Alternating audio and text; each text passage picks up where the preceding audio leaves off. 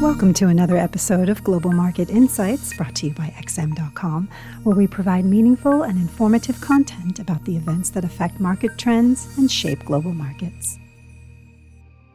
Hello, and thank you for joining us at XM.com. This is the Daily Market Comment podcast for Tuesday, August 23rd by Mario Hadjikyriacos. I'm Christina Marujos. A perfect storm has engulfed euro-dollar, which cracked below the famous parity level to trade at a new two-decade low thanks to a deepening energy crisis in Europe, and a US dollar that has been supercharged by bets that the Fed might wrestle back control of financial conditions. European natural gas prices have gone through the roof, eclipsing previous record highs after Russia announced it will shut down its main pipeline for another 3 days this month, sending an already undersupplied market into full panic mode.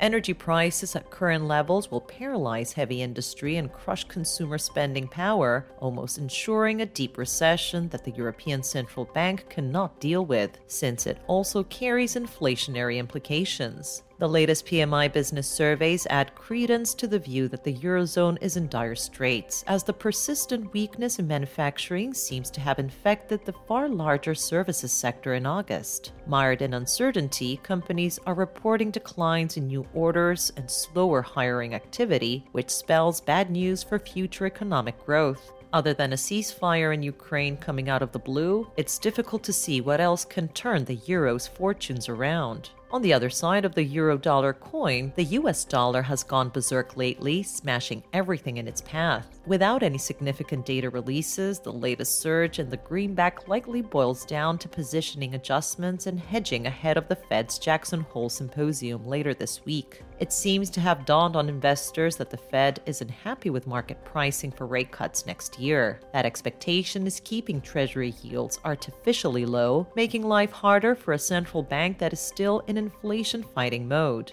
Speculation is running rampant that Chairman Powell will attempt to right the ship, perhaps by stressing rates will remain higher for longer. Another currency that's been run over by the runaway US dollar train is sterling, with cable briefly falling to new post-pandemic lows as the souring mood in equity markets also inflicted damage. The striking part is that cable almost ignored the 2-month relief rally on Wall Street, but the moment stock markets started to tank, this correlation returned. There's an asymmetry there. Sterling appears more sensitive to negative global developments rather than the positive ones. It was another bruising session for Wall Street. The S&P 500 lost more than 2%, with consumer discretionary and tech shares spearheading the decline, while measures of implied volatility such as the VIX Fear Index rose sharply. There was no news catalyst behind the sell-off, which instead seems to have been driven by a spike higher in Treasury yields that compressed equity valuations and the recent short squeeze simply running out of juice. Traders are likely front-running the Jackson Hole Symposium, where the Fed might attempt to retake control of the narrative and tighten financial conditions. As for the rest of today's highlights, the spotlight will fall on the latest S&P Global PMI business surveys from America and new home sales. Both are forward-looking indicators of economic activity and will therefore be crucial for investors trying to piece together where the terminal Fed funds rate is and how long it will stay there. Thank you for listening to the Daily Market Comment podcast here